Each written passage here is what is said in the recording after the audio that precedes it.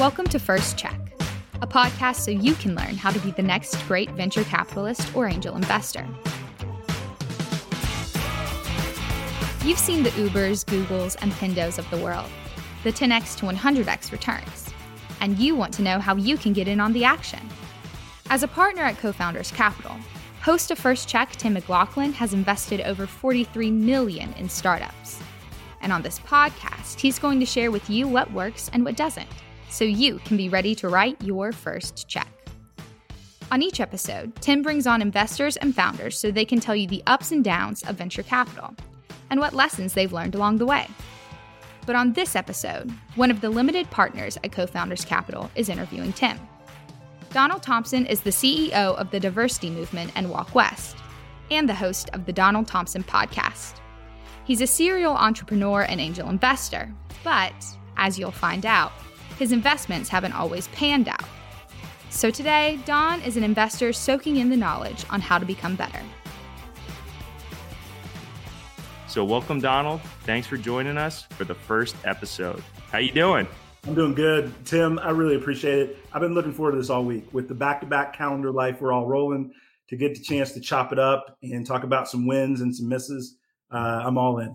It's very, very true. Every time I wake up in the morning, I figure out which conversation I'm looking forward to the most. So great to have you on, and thanks for doing this. So I got to ask you, you've been an angel investor, and you are an investor in our fund, Co-Founders Capital Fund 2. What made you do the angel investing and supplement that with being an investor in a venture capital fund? So one of the things, Tim, as I was fortunate to lead and exit a couple companies and just really blessed to have some disposable income that I wanted to see grow. I looked at angel investing because I wanted that control, right, of picking the deals that I wanted to be involved in. And I wanted to be the one on some board seats of some smaller firms, and also, quite frankly, be able to focus some of my investments into funds that were led by founders of color. And so that was something that was really important to me. However, I'm a business person, and we're trying to de-risk what we do as well as create the upside. So I got to know you and David, your partner at the Co-Founders, and understand your thesis, the care you have for the founders that you're doing, and quite frankly, just be clear, the track record of success. I said, I need to get a little bit of that too. Well, no, that's great. Thank you. Yeah, there might be a little more upside sometimes putting those bigger checks into individual companies, but having someone else do it for you that does it all the time, there's some value in that as well.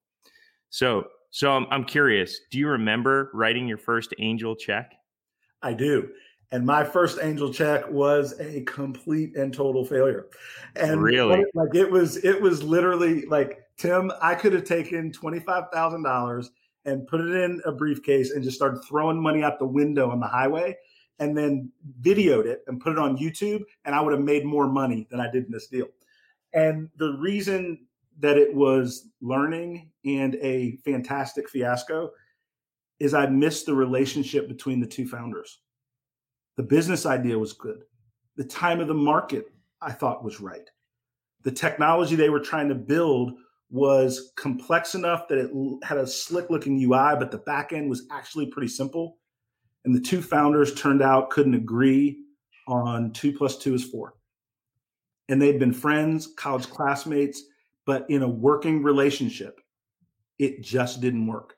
And that meant that every decision was slow. Every conversation was an ego contest, and it got weird fast because they couldn't communicate together. And you know as well as I do, your first idea as a startup is the genesis of your journey, but you're usually 2 or 3 pivots away from winning.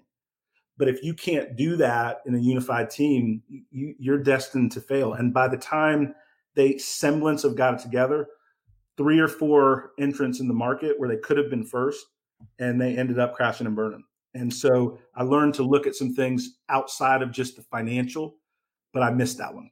How many times did you meet with that founding team with both of them in person at the same time before you made your investment? Very, very good question. A lot of conference calls and not enough in person. So to answer your question, it wasn't the frequency of the meetings. It was the lack of in person or the same Zoom where you can hear the answer and see and feel the body language. So even on Zoom or these virtuals, you can see and feel expressions and body language. And and whether people are interrupting each other. A little harder on the conference call piece because you don't have the body language piece. Well, that's great. Well, okay, let's fast forward. So you wrote another check. You got knocked down. You got back up. You wrote another check. Did you do anything differently with that second check, that third check? Yeah, I would say that the third or fourth in one of the firms that I'm in now, that when I think back, let's see, the 100,000 I put in, the valuation of the business is probably 8 million now, and I was, number one, more hands-on early on in the business. Right? I wasn't running the business early on when it was even growing, more hands-on. But number two, it was actually a single founder that I helped build out his team. And so the difference for me in this one, which is a part of my angel thesis, not my fund thesis, but I still need to be a little more hands-on because I'm finding my way with my structural thesis. But if I'm working with somebody that's a competitive learner and will listen, then we can figure anything out together. I'm not afraid of that, right? As a business person, as an angel investor, we can use our collective networks to find the right legal advice, the tech advice. We can figure things out together. The one I'm thinking of in my mind that has done a lot better is because I was able to work with the CEO in building out a team. And that was a lot more fun because there was some good synergy there. And that's something that we preach as one of the value props of Co-Founders Capital is we work so closely with the teams early on to make sure the right management team is in place and surround that founder, whoever they are, with the right team at the right time. And I think one of the pieces of advice for angel investors or potential angel investors listening to this is, who do you have coming in on the round that can be the Donald Thompson that's going to work with the founders from the investment group? Because not every angel investor is going to be able to pick up the phone or interview all the potential management team members. But is there somebody that's a target, a lead, an advisor to the company that you feel confident has the investors back and is working with the company through those early challenges? It's one of the things that, people hear the terms when they read about investing, the lead investor and different things. But what you said is a subtlety of winning.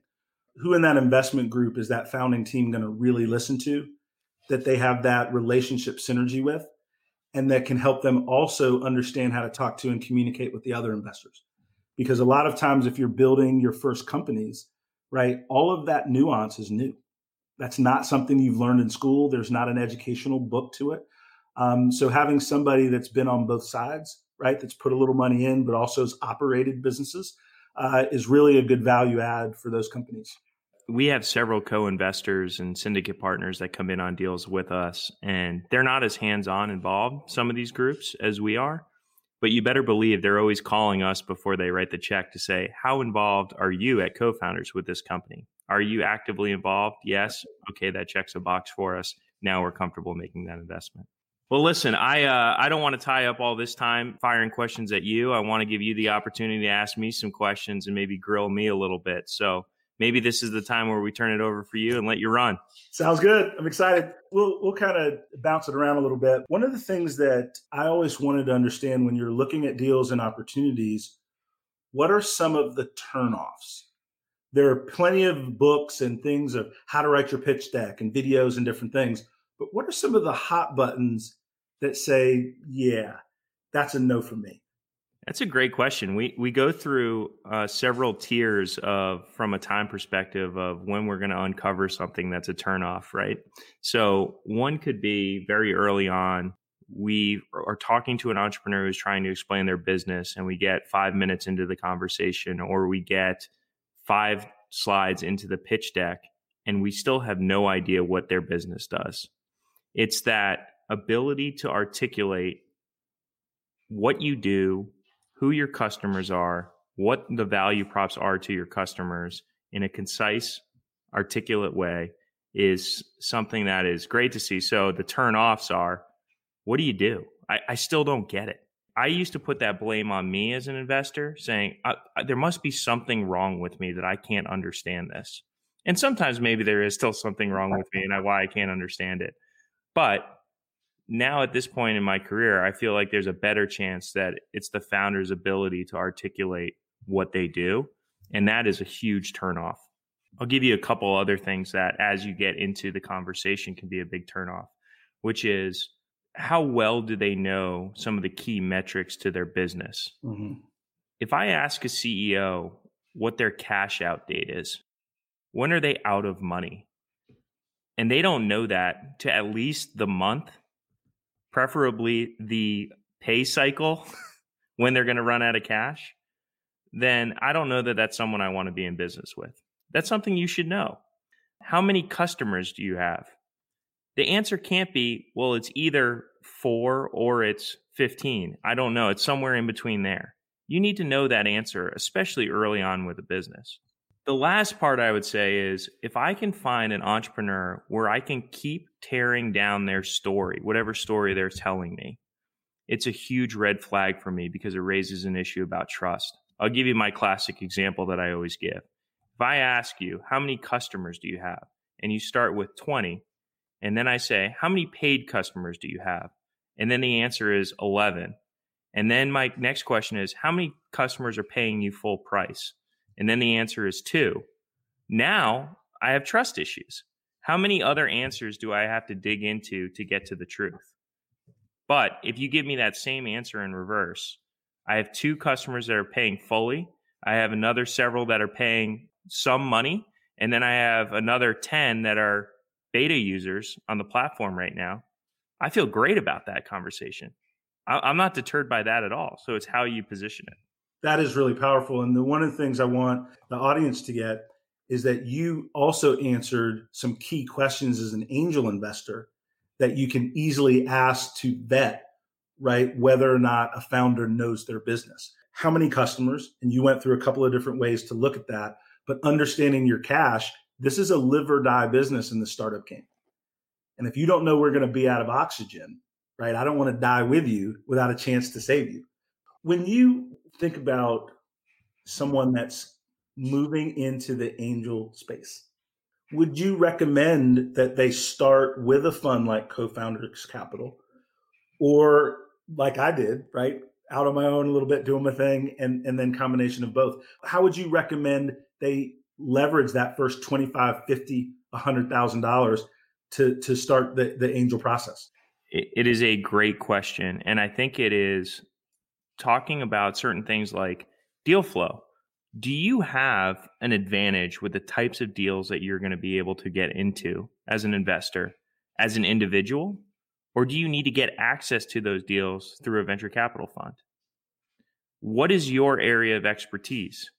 If I want to invest in green tech companies because that's something I'm passionate about, but I don't have that expertise to vet those deals, maybe I should be putting my money into a green tech fund.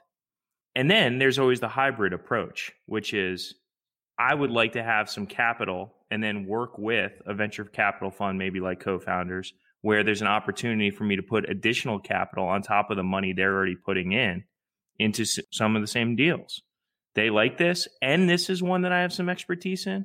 Why don't we double down and I'll put a little extra money into the deal alongside of Co-Founders? And so it doesn't always have to be one or the other. They could certainly be a hybrid. And then, you know this, Don, we've done this several times in the past. There's a deal that comes into Co-Founders Capital. You're a partner with me in that, and it's not a fit for our fund, but you have expertise in that space.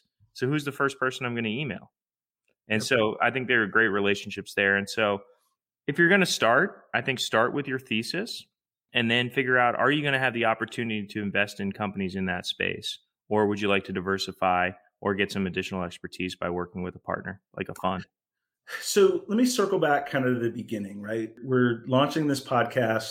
You're bringing your knowledge and expertise of many years to bear for what I would call that growing investor, right? Somebody that needs that extra set of information, knowledge. Why have you decided to do this, right? This is time, effort, and energy outside of your day-to-day gig, family, other things.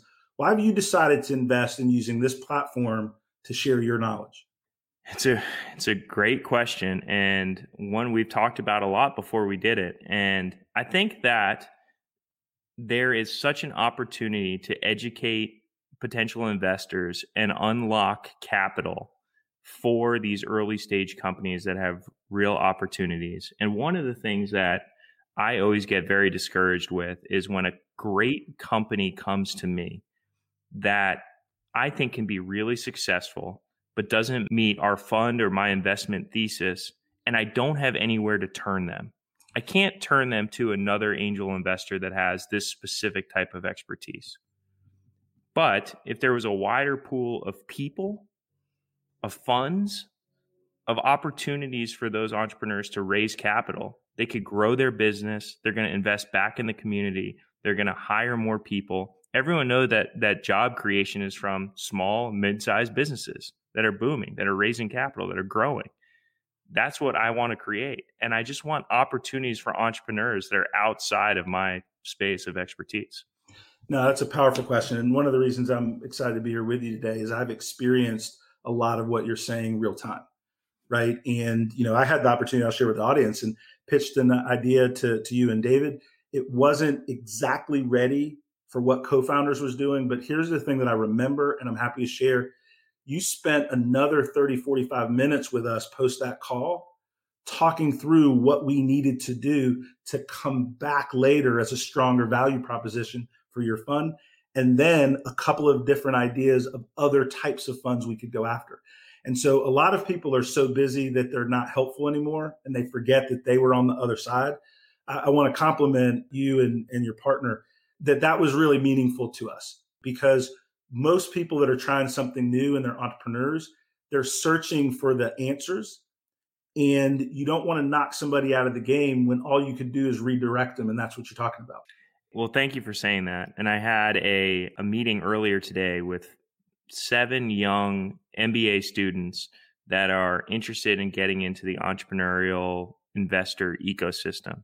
And what I told them at the time was, you have to maintain a brand and a reputation while saying no 99.9% of the time. How do you do that? And if you don't do it well, your brand, your reputation is not going to survive to the point where you can become successful at this business.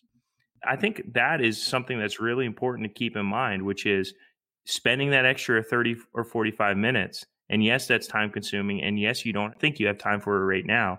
But where's that going to leave you in 5 or 6 years? That's powerful.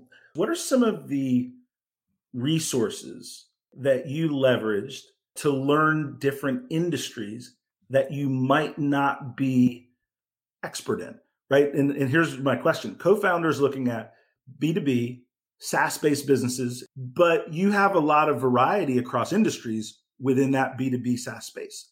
So how do you get up to speed quick on new industries that fit that B2B SaaS model? You have about 30, 60, maybe 90 days of diligence that you're going to be able to do on a company. And if it's good enough, they're probably going to be able to raise capital from someone else. And you cannot kid yourself in trying to think that you're going to learn everything you need to know about that industry in 30 to 90 days. So don't try. But if you have the right network of people that have spent their lives in a given industry, you leverage that network as best you can. And you offer opportunities to participate in the success alongside of you. So, hey, we need an advisor for this company that is selling a certain specific healthcare IT solution. Let me call this investor that's in my network who spent a lifetime in healthcare IT, help me vet this idea, and then make that person an advisor with some equity in that company going forward. That's how you do it. You don't get up to speed by trying to learn the industry yourself. You do the best you can to know the basics, enough to be dangerous maybe, and then you leverage the expertise of people in your network that have spent a lifetime in that business. So one of the things for angel investors that's really important, and this is business in general, your network is your net worth, right? Who can you reach out and touch that will get back to you in 24 hours that can help you solve a problem that you're facing real time? And that's a great example of that, right? And that goes back to what you taught the young people, the MBAs, your brand and your reputation. That has to do with deal flow, but your brand and reputation also, when you need that subject matter expertise that will drop what they're doing and say, yeah, I'll spend an hour with you in that company helping you walk through it. So that's powerful. And you don't grow your network by saying no to people unless you have something to gain at that moment. Because you never know when that person is going to be able to help you out. But if you have a philosophy, or I'll spend a few minutes, I'll see if I can help this person. Maybe it'll come back to me, maybe it won't. But that's how you grow your network of people that are going to respond to your emails or pick up your phone call. No, that's awesome. So now you've worked a lot of deals, and obviously co-founder's record of achievement in the Southeast stands on its own. You've had to have some misses, some things to where the thesis, the calculation didn't net you the outcome that you wanted. And so there's two types of misses. One where you put money in and you were kind of surprised, right? Either a market shift or something within the company surprised you. And then the second phase is you said no to something that in hindsight, you feel like you missed a winner. Yeah, I can speak to both of those. I'd say the misses that we wish, looking back, we had made investments in, and some of those founders have been on this podcast or will be on this podcast sometime soon, and I'm not shy about bringing it up, is we focused a little bit too much on the idea and the immediate value prop of the niche solution they were pitching at the time, rather than the ability of the team to figure it out. Is the team going through the right process of figuring out who their target customer is, what their solution is, and what those value props are? Or are we more focused on the solution and the value props? And if you focus on the process of the team, especially in early investing, if you're doing a pre-revenue company, you're betting on the team, not the idea. And we put too much, not more emphasis on the product they were pitching, but too much emphasis on that.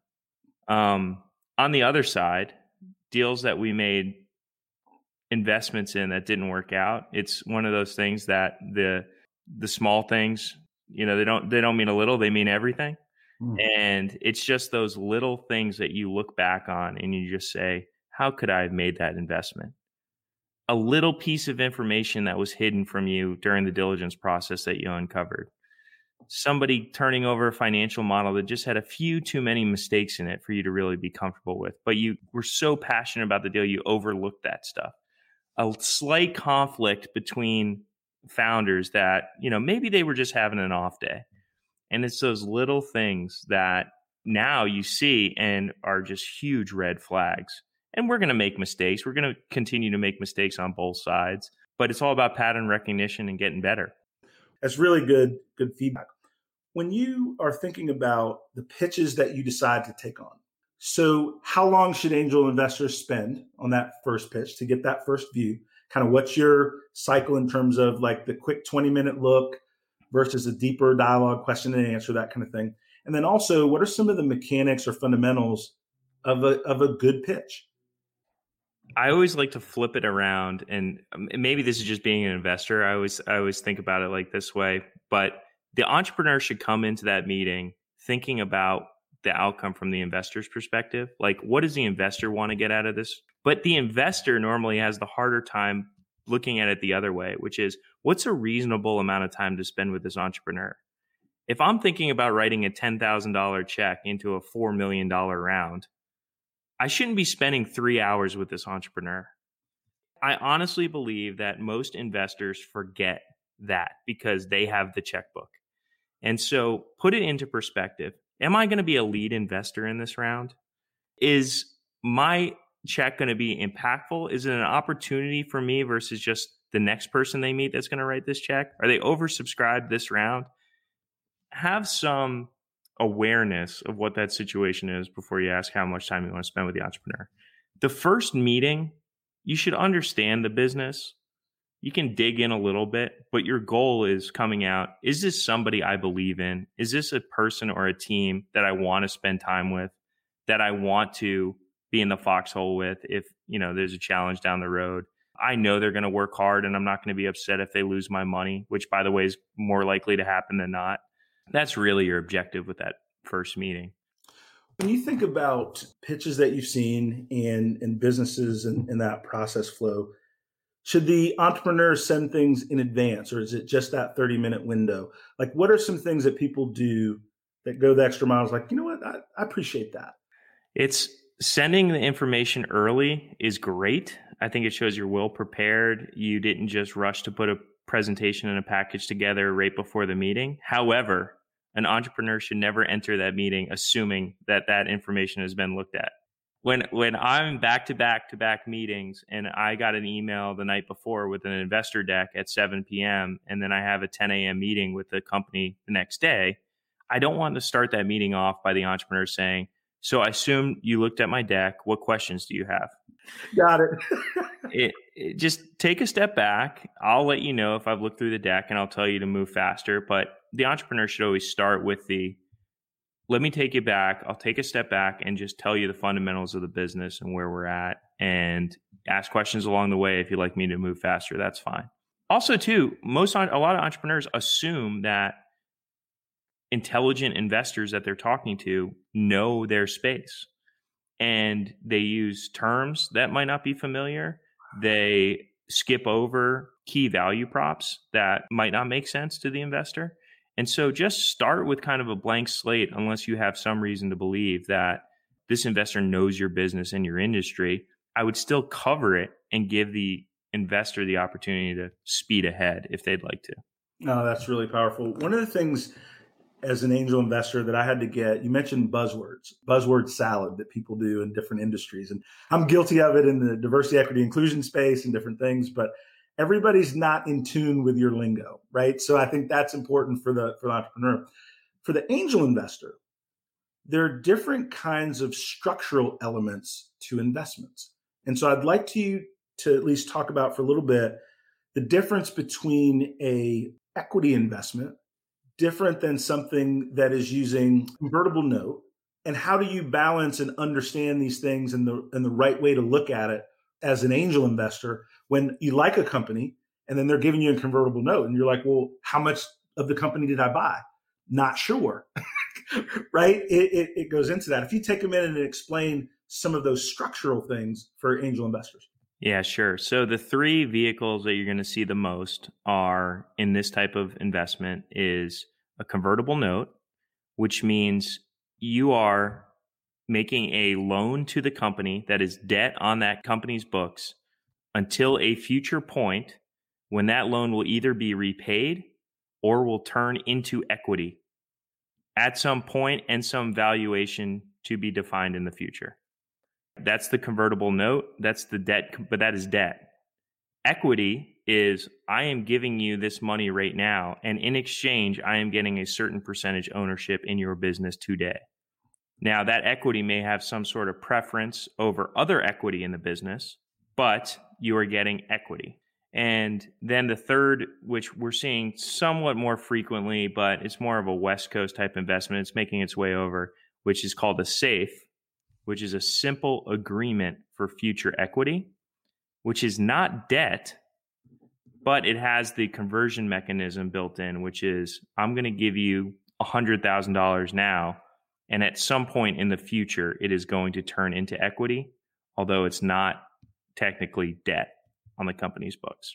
So that SAFE agreement takes away the loan requirement. So the investor doesn't have the option to get cash back at the time of their choosing at the expiration, but they're going to wait till there's a more clear valuation. That's right. It's a very company entrepreneurial friendly term. It's not an investor friendly vehicle, but if there's a hot deal, that might be your only option. That's one of the vehicles that entrepreneurs typically would prefer if they can get it. And some of the more well-established accelerators, the Y Combinators of the world, that's where it originated, are coming up with that structure. It's very entrepreneurial friendly. But my advice to angel investors is, who put that deal together? It's very important. Did the company propose this deal?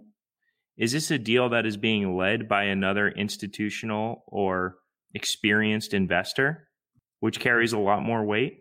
Is this a deal that's being put together by someone that might have a conflict of interest, like an existing investor in the company? We've done all of those things. We've led the rounds, we followed the rounds, and we've led rounds of existing portfolio companies that we're already investors in. And our opinion on how those terms are set are very different each way. And we have a lot more control depending on who set those terms. One of the last questions as we wind our time together, and I always enjoyed chatting with you and learning and appreciative to what you're sharing. You talked about why you were wanting to do this in this podcast. What are some of the things as angel investors, when you see people, I want to be an angel and different things, just think about what are some of the lessons that you want them to think about that you've learned to just save them time in this new adventure that they're going after. Yeah. You have to get comfortable with some difficult conversations. Being able to ask a founder, how much do you think your company's worth?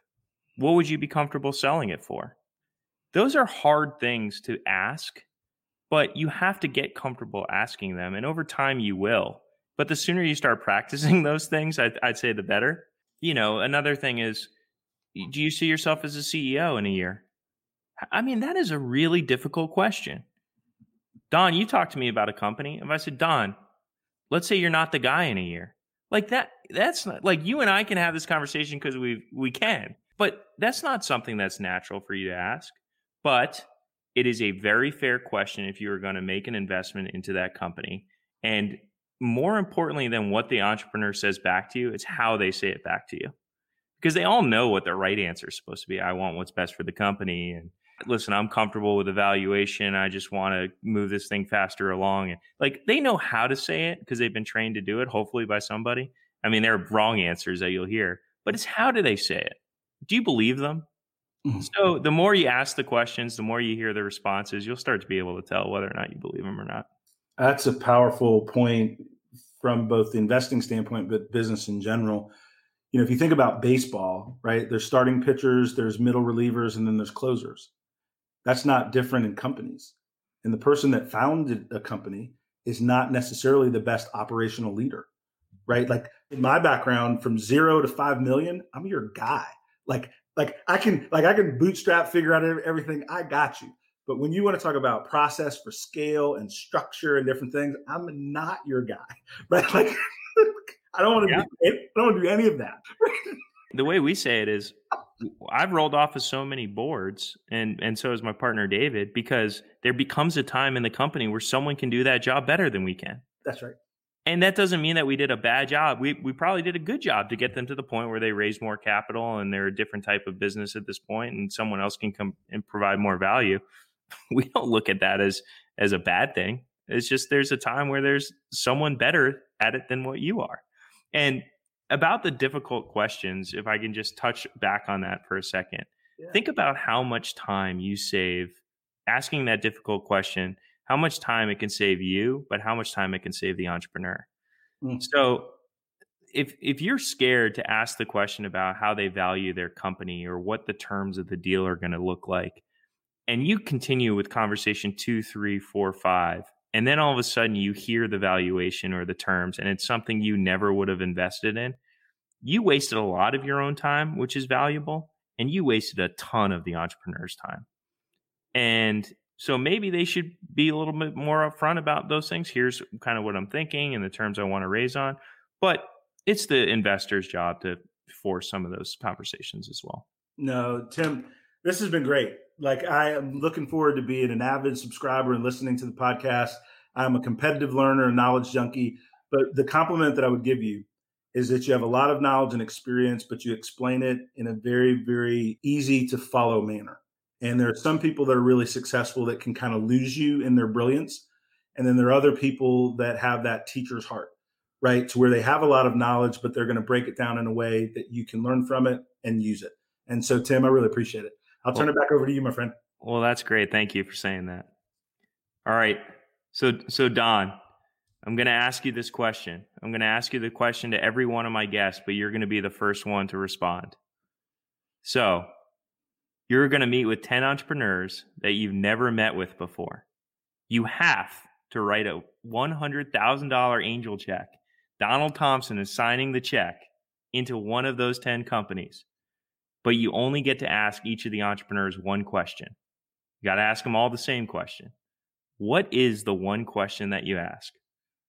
So, first, thanks for the cheat sheet that I knew the question was coming, because this is a very difficult question. And even in knowing it was coming, I had to cycle through hundreds of things you want to know when you're looking into business. But I did zero in on something that I feel really comfortable with. I want to ask the entrepreneur to describe in detail the persona of their buyer. I want to know that you understand that buyer intimately. Not that you understand that my buyer is in B2B technology companies of this size. I want to know the personality of the buyer and why that buyer is going to choose your new whiz-bang CRM over what is out there. I want you to understand the buyer in terms of the time that buyer is going to make a decision, that your prices are linked to the level and size of the company that you're going after, and that you can now tell me how that buyer persona wraps back to the sales cycle. So I think that if you know intimately the buyer persona that you're going after, now all of a sudden we can make some better decisions how to wrap your product vision, your team vision, your marketing to really attract and convert right against that persona. And it gives us a fighting chance. Any businesses that I've worked in have had successes and failures, but if we knew how to sell and acquire clients, we could sell our way into running room, right, to survive and thrive in the end. And so that persona of that buyer is something that I would zero into. I love that answer because that answer flows into so many of the assumptions that drive your business model. Mm-hmm. Who is your buyer, which affects what is your sales cycle? What is their budget? How much can they pay for your solution? Is this pain point a real pain point? Is it a nice to have? Is it a must have? And what's the customer acquisition cost? Where are we finding and getting to this customer? By picking up the phone, through a LinkedIn ad, through a trade show, all very different customer acquisition costs. That's a great one. I'm going to add that. I'm going to steal that. And I'm going to just add it to my list of top priority questions. That was a good question to narrow it down to one, because I have lots of questions. You know this just by being in this interview, right? Like I've got tons of questions, but yeah, to zero it in, that was really, really helpful. And I think that this podcast is going to create a really good information engine, and I'm really looking forward to it. It's great having you on. Thank you.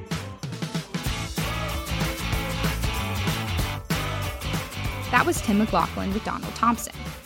You can learn more about Don by visiting donaldthompson.com, walkwest.com, or thediversitymovement.com. For more information on how to become the next great venture capitalist or angel investor, and to sign up for a newsletter with some exciting news on the way, like maybe a course that's in the works, visit firstcheckpodcast.com. And if you like this show, please subscribe, rate, and review on any podcast app, including the one you're listening to right now. This podcast is a production of Earfluence. Thanks for listening, and we'll see you next time on First Check.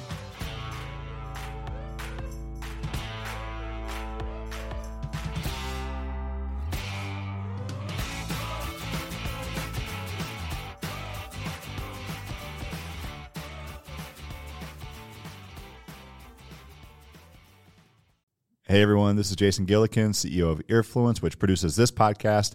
And if you made it this far, I'm guessing you like this podcast, so I would love for you to check out another podcast that we produce.